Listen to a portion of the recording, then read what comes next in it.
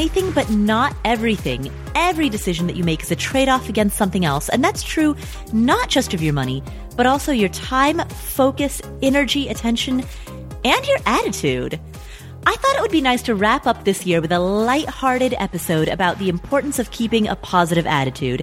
So I invited Will Bowen to be my guest on this holiday episode, the final episode of 2017. Will Bowen started a campaign to motivate people to complain less. He noticed that many people in his community said they wanted more stuff, more possessions, but they complained about the things that they already had. So he wondered if perhaps people could find happiness not by purchasing more, but rather by complaining less. And from that, he kicked off a movement, a complaint-free movement, and he wrote a book about it as well, a book called The Complaint-Free World. In today's episode, he discusses how we can move towards a complaint-free lifestyle, a lifestyle of gratitude, or if not gratitude, then at least one of less negativity. I thought this would be a cheerful, lighthearted interview that would just round out this year, so I hope you enjoy. With no further delay, here is Will Bowen. Hi, Will. Hello, Paula. How are you? I'm excellent. How are you doing? Can't complain.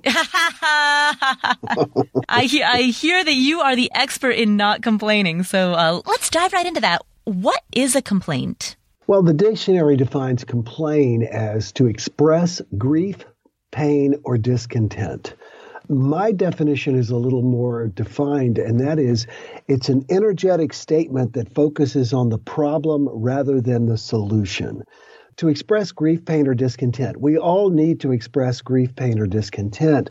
The thing is, what has launched this little idea that I had into a worldwide movement is this feeling that there is just too much complaining in the world and that the world is not the way we would like it to be. And I think it's that correlation between the two that has caused people to realize that we're immersed in a funk of negativity all around us.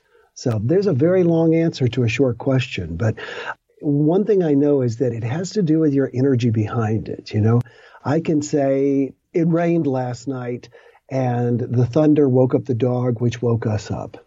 Now, that's not a complaint because there's no negative, how dare this happen to me energy behind it. Now, if I say, it rained again in Kansas City last night and, of course, woke up the dog. So it really has to do with your energy behind what you're saying as to whether or not it's a complaint. So you've already answered my next question, which was how could a person distinguish a complaint from an observation or commentary? Yes, and that's a very important thing. I'm not out, when people hear about my book, A Complaint-Free World, they think it's a book about telling people to shut up and be doormats. It's quite the opposite. I believe most people are doormats. Most people are not speaking to people who can resolve their problems. They're complaining to everybody else. And as a result, their lives don't get any better. It makes sense why they do it. They do it to bond socially. That's really why people complain. But people are doing this as a way of excusing themselves from life, not participating in life. That's interesting. So if we were to stop complaining, would that have any type of adverse effect in terms of our ability to bond socially? It depends on how you define complain. Let me give you an example of, let's say, my wife and I. The dog ate something. I keep giving dog examples. My poor dog, Jake, he's the greatest dog. Anyway, my dog ate something a couple of weeks ago, and he got sick to his stomach, and we had to clean it up. That is relating facts. That's not complaining. I could put a lot of energy and negativity in it and say, this should have never happened. You know, how dare this happen? This stupid dog, who left this trash bag for the dog to get into and eat too much of, he ate too many carrots, you know, which is crazy. That is complaining. And that's what we're seeking to avoid. But I would want to tell my wife that this took place if she didn't know, so she wouldn't leave the bag of carrots on the ottoman where we were sitting and eating. So it's important to convey information. If my phone is broken, I should call Apple. I shouldn't call my, if it works, I shouldn't tell my daughter who works for me, you know, I should contact Apple.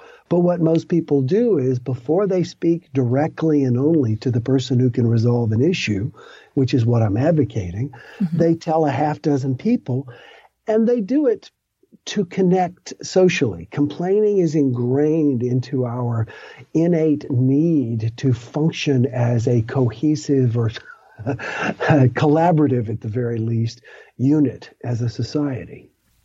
If we were to stop complaining in order to emotionally bond with people, what would we replace that with? I think it would be a good point to sort of contextualize all of this and to say that the program that I began, the 21 days where people give up complaining, and we've sent 11 million complaint-free bracelets around the world, what people find when they do this, and it takes 4 to 8 months to go 21 days in a row without complaining, they put the bracelet on one wrist, and every time they catch themselves complaining, they take it off the wrist and they switch it to the other wrist. A lot of people initially find that they don't have a lot to connect with other people about. There was one family that all did it, and they went into this stage. There's 4 stages of competency when we try anything. And one of them is the conscious competent stage. And that means that you're doing it, but it is not easy. You're really trying to have to focus. And they said that they sat down at dinner and had nothing to talk about because they couldn't.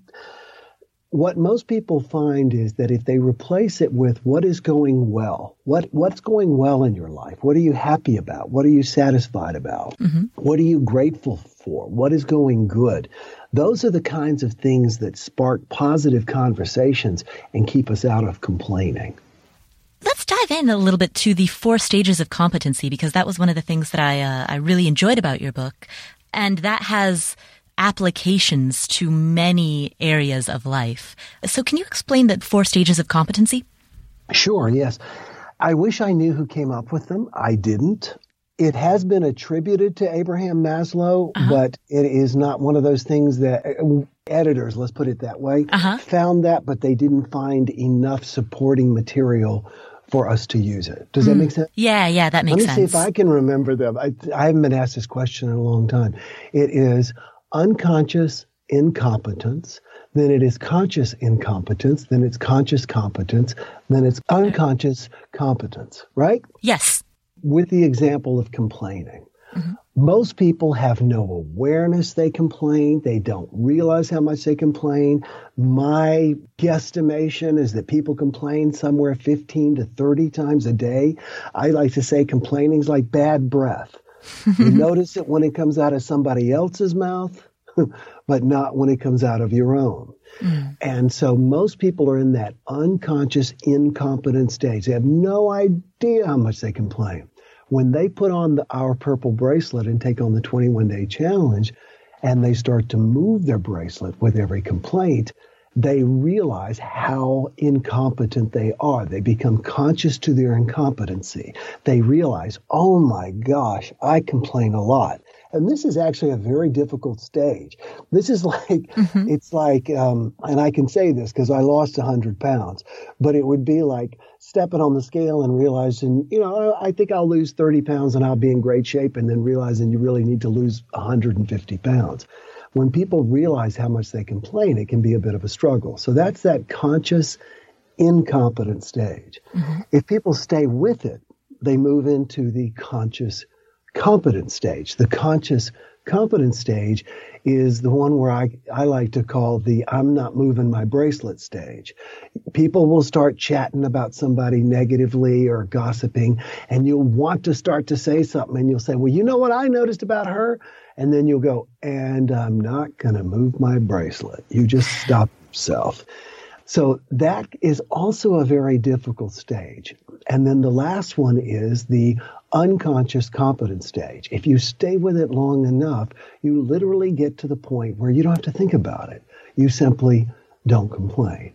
And so for me, the metaphor I like to give, because I like to juggle, and I've taught people to juggle, is most people are unconscious, incompetent jugglers. And that is, they know they can't juggle, but they don't realize how badly they can't juggle until you hand them 3 bags and say, keep them going. Then they become conscious of their incompetency. And then now I don't have any juggling balls with me, but I could be juggling right now and you'd have no idea I was doing it because I was so unconscious of my competency. And so those are the stages that we move through whenever we become competent of anything, most of all, complaining. Interesting. After reading your book, I've definitely found myself in the conscious incompetence stage, which means I am aware of how much I complain. But the thing that I've noticed is I tend to be more aware of how much others complain, more so than myself. Oh, boy, isn't that the truth? Whenever I speak, and it's a joke, but it's not a joke, but it's one of the things that I say that really brings the house down, is that usually 3 to 5 minutes into my presentation, I'll stop like, oh my gosh, like everybody run to the fire exits, but I'll say, I just realized I should have given you my disclaimer. And everybody looks at me and I'll go, just from hearing me speak, you are going to notice complaints like you never have before. They were already there, but now you're going to notice them. And people look at me quizzically and then I go, you're welcome, and just keep on talking because it's true. We are immersed in a culture of negativity. We literally are swimming in negativity. And once you begin to become aware of complaining, you notice not only your own, but how much it surrounds us. And over time, it's almost like something that you used to enjoy, that you taste, and you go, man, I can't believe I ever liked that, because it makes me feel bad. One of the things that struck me about your discussion about the nature of complaining and how to overcome complaining is sort of the relationship between complaining and staying within your locus of control, taking responsibility for situations. Can you talk about that a little bit? Sure. People, and I'll touch on this just real quick and we can go more deeply into it, but this is sort of the thing that, especially when I'm working with corporations, they want to make sure that everybody gets. People only complain for 5 reasons. But we've already established that it's not complaining to speak directly and only to the person who resolves your issue. That's feedback followed by a request. So complaining falls within GRIPE is the acronym that I use. GRIPE, get attention, remove responsibility. I stands for inspire envy, which makes people envy you. P is power. And the E stands for excuse poor performance. So to your question, the 2 areas, remove responsibility and excuse poor performance, those are the ones where people are given a task and they are either they don't want to do it and they want to complain about the circumstances so you'll let them off the hook, or they have been given the task and they've blown it and they want to complain about the circumstances to remove themselves from blame. So complaining is used as like a sheltering tactic. It's a way of saying, hey, what do you want from me? Because when you stop complaining, your life changes. People who are losers get together and complain. People who get together and are winners do not complain. They talk about, how can I get better? What am I enjoying? What am I satisfied with? What are you learning? What are you experiencing? What should I try next? These are some key indicators of complainers. People who say, how dare they? Can you believe this? Here we go again. Just my luck, of course. And then what they do is they springboard off one person's poor experience by adding theirs onto it. And it's just a soup of negativity. And then they get up feeling justified, but nothing changes. So let me walk through an example and tell me, first of all, whether or not in this example, what I'm about to describe is actually complaining or if it would be something else. And then, and number 2, tell me how you would deal with it. Sure. Let's say there's a person, let's say that you're a podcaster and I love hypotheticals. I just love hypotheticals. This is so cool. Starting to dial this one in. Okay. More clues, please. And let's say that a big part of what you do is you encourage people to make the most of their talents. And so you encourage them to hey, get out there and, if you feel like you don't make enough money, get out there and start a side hustle and make some more, or negotiate with your boss for a raise or do something. Let's say that you're a podcaster and that's a big part of your message. Now let's say that there are some people whose response to that typically falls along the lines of there are no good part-time or work from home or flex hour jobs out there. Remove themselves from responsibility. Mm-hmm. That's under the right. Go ahead. They're removing themselves from responsibility. Go ahead. Yes. Yeah. There are a lack of good opportunities. The opportunities that are out there, we don't get paid enough. And there's absolutely no way that you could expect me, given all my circumstances, given that I have kids, given that I am already doing X and Y and Z. Excuse poor performance. Yeah. So hypothetically, how would you respond to that? I do speeches. I'm doing a speech next week to 2,000 people, and I'm going to encourage every one of them and give them everything I have to take on my complaint-free movement. Do you know how many people are going to actually do it? Less than probably 0.1%, maybe. But I never know. My feeling is I never know who I'm talking to, but I'm talking to somebody. Today is somebody's life-changing moment, and I'm there to do it. And that's what you're there to do.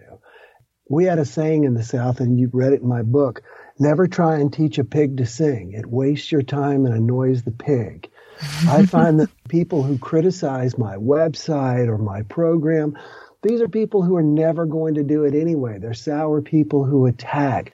So there's an old Yiddish saying I heard Marilyn Williams use one time, Gegesundheit, and I'm probably butchering it, but it's something along the lines of goodbye, God bless you, but move. There's somebody better standing behind you.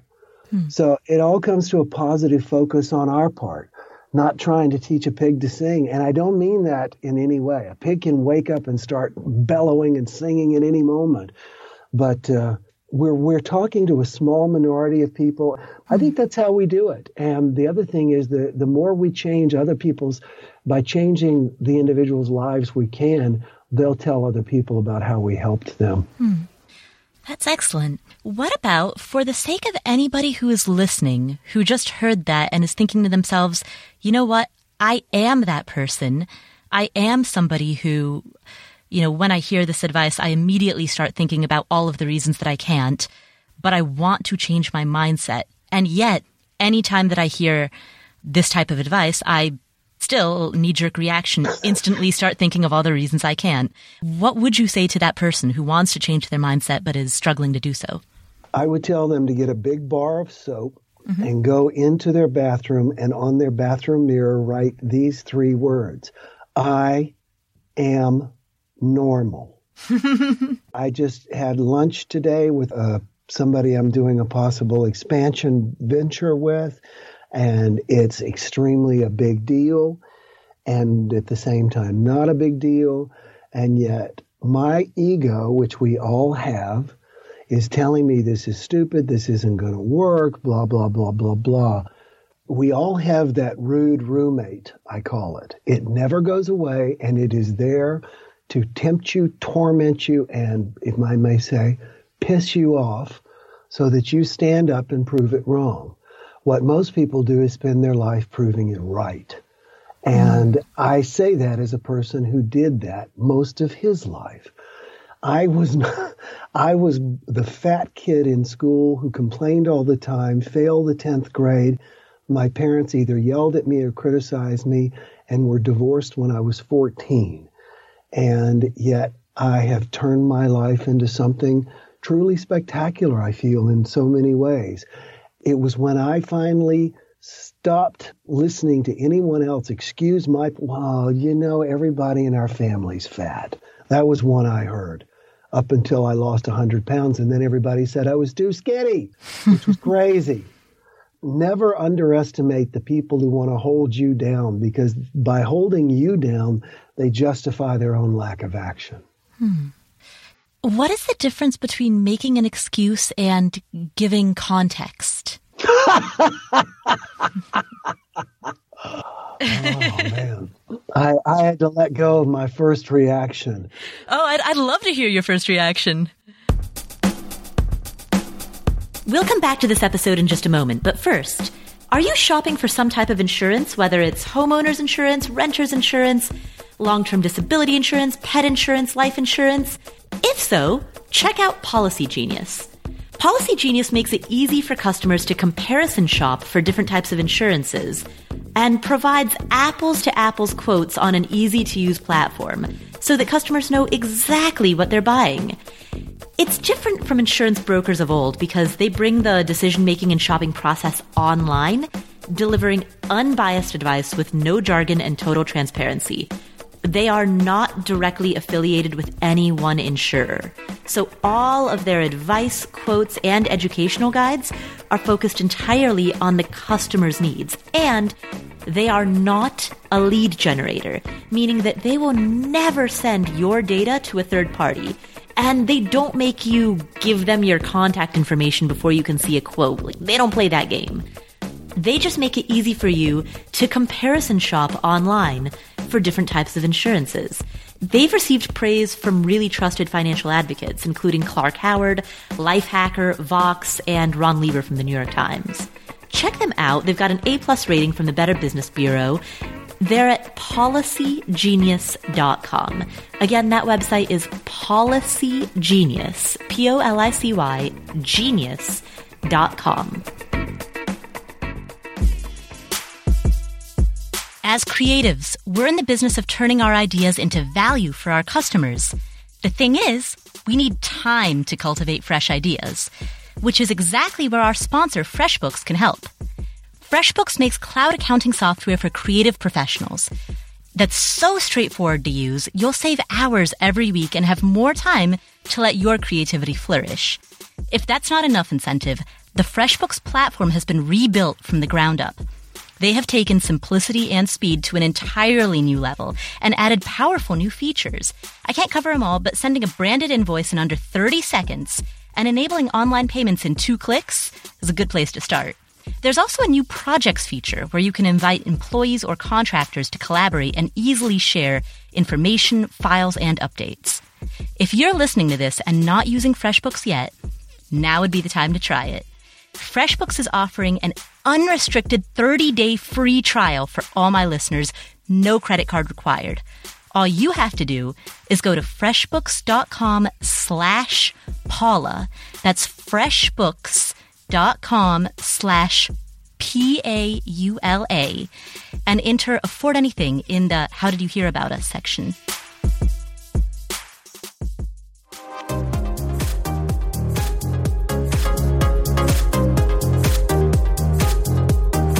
What is the difference between making an excuse and giving context? Oh, man. I had to let go of my first reaction. Oh, I'd love to hear your first reaction. Oh, nothing slices thinner than nonsense. I think that in some ways you're asking for an escape door for a lot of people. I think that there is need to know information. Mm-hmm. If I'm running late for something because I got a phone call and somebody wanted to buy 70 copies of my book and wondered if I'd autograph them or something like that, and I have a meeting with my daughter, who is also my vice president of marketing, and that makes me late to the meeting, to tell her that is important. Not to go through every irritation and situation that led to me justifying and rationalizing. I love the word rationalize. It's rational lies. Mm. We tell ourselves and others rational lies. If I tell you a rational lie, will you believe me and let me off the hook? So that, I think, is the distinction. It's a need to know kind of a basis. Okay, yeah, that makes sense. And it sounds also a bit like the energy behind it or the intent behind it, perhaps. Yeah, Eckhart Tolle put it so well. Mm-hmm.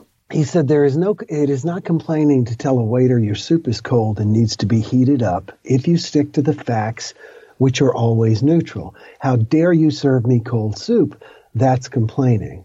For most people, it's, oh, I had this and I had that and I had that. Don't notice the fact that everybody else made it here on time and has a life. But I see what I mean? Yeah. And I'm telling you this as most people who know me, if I'm giving examples about being late, would go, Will's giving examples about being late? Will's one of the latest. I've really gotten much better at it. But what I've learned is not to defend my lateness. not to come in with, oh, and this happened. Well, we saw a great example. My daughter Leah, like I said, is my business partner, one of my partners. And we went to Disney World. We walked up to the area to get on the tram to go to the Magic Kingdom because we were staying at one of the resorts. And a woman and two girls walked up following us. And within 5 minutes, we were on the tram, headed there. We pulled up to a stoplight. The stoplight turned green. We turned left. The woman's phone began to ring as we were getting off. So it took us in total 7 minutes to get from the tram stop to the Magic Kingdom.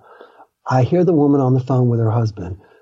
Where am I? What do you mean, where am I? It took us an hour to get here. We waited for 40 minutes for the tram to show up, and then we turned around and we got stuck at a traffic light for 15 minutes. And Lee and I both looked at each other like, what reality is this woman living in? Mm-hmm. None of that just happened. But what she did was she got herself out of the fact that she was running late for whatever reason. And the bottom line is we're lying. We should just say, you know what? I got hung up playing Sudoku or whatever it was. And I'm sorry. And as my husband, you love me and accept me for that, I'm sure. We want honest relationships. Absolutely. That example, I'm glad you said it because it brings up a point that I hadn't considered until I heard you tell that story, which is you've emphasized with the Eckhart Tolle example of it's fine to tell a waiter that your soup is cold if you stick to the facts. Aren't there times when a person's interpretation, sometimes a person's like honest or deeply internalized interpretation of a situation is based more on their emotional truth than the facts of the matter? For example, if a delay is 7 minutes, but a person hasn't taken out a stopwatch or looked at a watch in order to time it, so they don't actually know how long the delay was, could they not experience a reality in which their emotions cause them to perceive a different set of facts, such that they perceive that the delay was longer? Does that make sense? I don't know if I'm asking that very well. Of course it did. And what I kept saying is perception reality. And the answer is yes in all ways. Just like she may have seen it. Yeah, she may have absolutely seen it that way. Although I experienced something very, very different. I see that because I fly a lot. And I remember one night I was speaking in Memphis, Tennessee, and I ended up in a bar, having dinner at the bar, talking to some guy at some famous Memphis blues joint because I wanted to hear the blues. Mm-hmm. So I'm sitting there talking to this guy, and come to find out he's a salesman. He travels all the time. I travel all the time. Come to find out we were on the same plane, and we were at baggage claim at the same time. We didn't realize it, never met. It was just one of those serendipitous things. And there was a couple that was just complaining about everything about the flight. Well, come to find out, they didn't fly all the time. They didn't expect this kind of a delay or that kind of a thing. So their perspective is that all flights are delayed. All flights are problem. All baggage delays happen, et cetera, et cetera, et cetera. Whereas for us, we know that it's a minuscule part of our lives. To them, it's everything. So sure, it's your perspective. How do you distinguish between fact versus emotional fact? Well, I would say everybody's entitled to their perspective and their opinion. However, in a professional situation, the boss wins. The boss is the vision carrier, et cetera. But in most other situations, relationships, you just agree to disagree. Let's say that a person were to adopt a complaint-free lifestyle. What benefits would this have in terms of that person's work life? Also, if that person were a small business owner or an entrepreneur, how would this impact those arenas of life? Well, the number one thing that it does, whether you complete the 21 days in a row without complaining or not, is that it makes you a happier person. And that is not something we sought out. That's the number one comment people give us. I feel happier. I'm happier. I'm happier. I believe there is nothing we want in the world except happiness. Nothing will take the place of it. I thought I lost 100 pounds thinking it would make me happier. I married Marty thinking it would make me happier, et cetera, et cetera, et cetera. And the bottom line is we're all ultimately responsible for our own happiness. So that is the number one primary thing. As a small business owner, oh my gosh, like attracts like.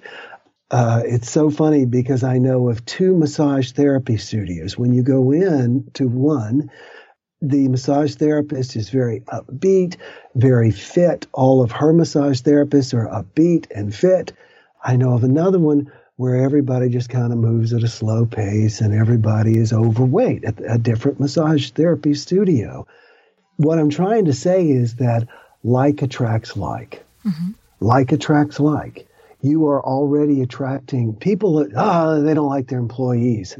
We actually had a restaurant here, one of our favorite restaurants in Kansas City, shut down because they said that the owner was having problems with all of the employees. She shut down and hired all new employees. I said, she might as well plan to shut down again because the employer always gets the employees they deserve. So when you become a non-complaining person yourself, then you're going to attract people to you who are more upbeat, happier, healthier. What are the benefits that living a complaint-free lifestyle would have in terms of a person's internal relationship with their own financial life and their own current life? In other words, how would it, and if so, how, would it impact the way that you feel about your money and your life? I was thinking of the Bible quote, "The Lord loves a cheerful giver."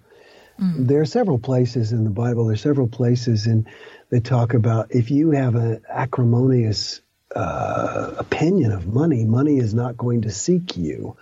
If you're here's a good example. There's a guy, I live on a small lake and we had a lot of rain and a lot of dock issues. And there's a guy who came by to try and fix people's docks. And this guy he's one of these guys, I'm tough and I tell you what, like this, and complains all the time like this. And it's like, I'm not hiring you. The thing that has blown my mind is that the people, in the top echelons of business don't get there and all of a sudden get good at attitudes. It's the attitudes that get them there. So adopting a complaint-free lifestyle just shifts everything around you. It also shifts everything inside of you. Because if you're not looking for things to complain about, you're still going to get your social needs met. You're still going to find things to talk about. For example, my wife might walk out onto our deck and say, "Oh, that's a beautiful bird. Is that a purple martin?" As opposed to, "I just got off the phone with my daughter and da-da-da-da." Some people are just absolutely driven by drama. Eckhart Tolle talks about that as our pain bodies. We get caught in our pain bodies and stay activated in our, life is like this. You can go through life like that and you can experience money that way. Or you can go through and just experience, trust, and more importantly, enjoy. Because if you're not enjoying the money that comes your way, why would the universe send you any more? That makes no sense. Awesome. Well, thank you so much, Will. Is there anything that I haven't asked about that you'd like to emphasize? I would like to just mention that we have free programs for schools, businesses, and churches. All of that is at my website, which is willbowen.org. Excuse me. I gave my wrong website. People will remember it. You should leave that in. willbowen.com. WILLBOWEN.com is my website. And you just click on complaint-free schools, businesses, and churches. There are programs there that you can download for free to implement this program. We want to see 60 million people. We're at 11 million now. Our goal is 60 million people. So please help us spread the word. There are also programs there for individuals. Again, all of that is free. You can get bracelets, etc. Excellent. And we will link to that in the show notes as well. Sounds great. Well, thank you so much. I really appreciate it. Enjoyed our time, Paul. Have a great day. Will, thank you so much for joining us on today's show. What are some of the key takeaways that we got from this interview? Well, number one, the difference between a complaint versus a non-complaint is the energy behind it. It's totally fine to voice feedback or to request a change, to do something proactive that could result in positive change. Whether that's telling your waiter that your soup is cold and requesting another bowl, or something bigger, more substantial that could really move the world. Whatever it is, it's totally fine to find fault with the world and try to change it. But that is not the same thing as complaining. Complaining is having negative energy that you're stewing in. And so that distinction is one of the key takeaways that I got from reading his book and as well as from this interview. If you're going to say something negative, do it in a way that it could lead to something positive. It could lead to change. Give feedback only to the person who needs that feedback. Don't spread it to 10 different people. And keep your energy upbeat. So that was key takeaway number 1. Key takeaway number 2 is that like attracts like. So by being a more positive person, you will attract more positive people and positive experiences into your life. And I know that sounds like woo-woo attraction stuff, but the fact of the matter is, people prefer to be around people who make them feel good. And people like to be around people who they know are not going to talk behind their back. So if you prove that you can do those 2 things, you'll probably end up with some high-quality friendships. And in the world of money and business, as well as in just enjoyment of life, high-quality friendships stand for a lot. Finally, key takeaway number 3, most of us, those of us who are listening to this podcast episode, those of us who have homes and clothes and food and water and internet connectivity and smartphones from which we can listen to a podcast, or cars from which we can listen to a podcast, most of us have everything that we need.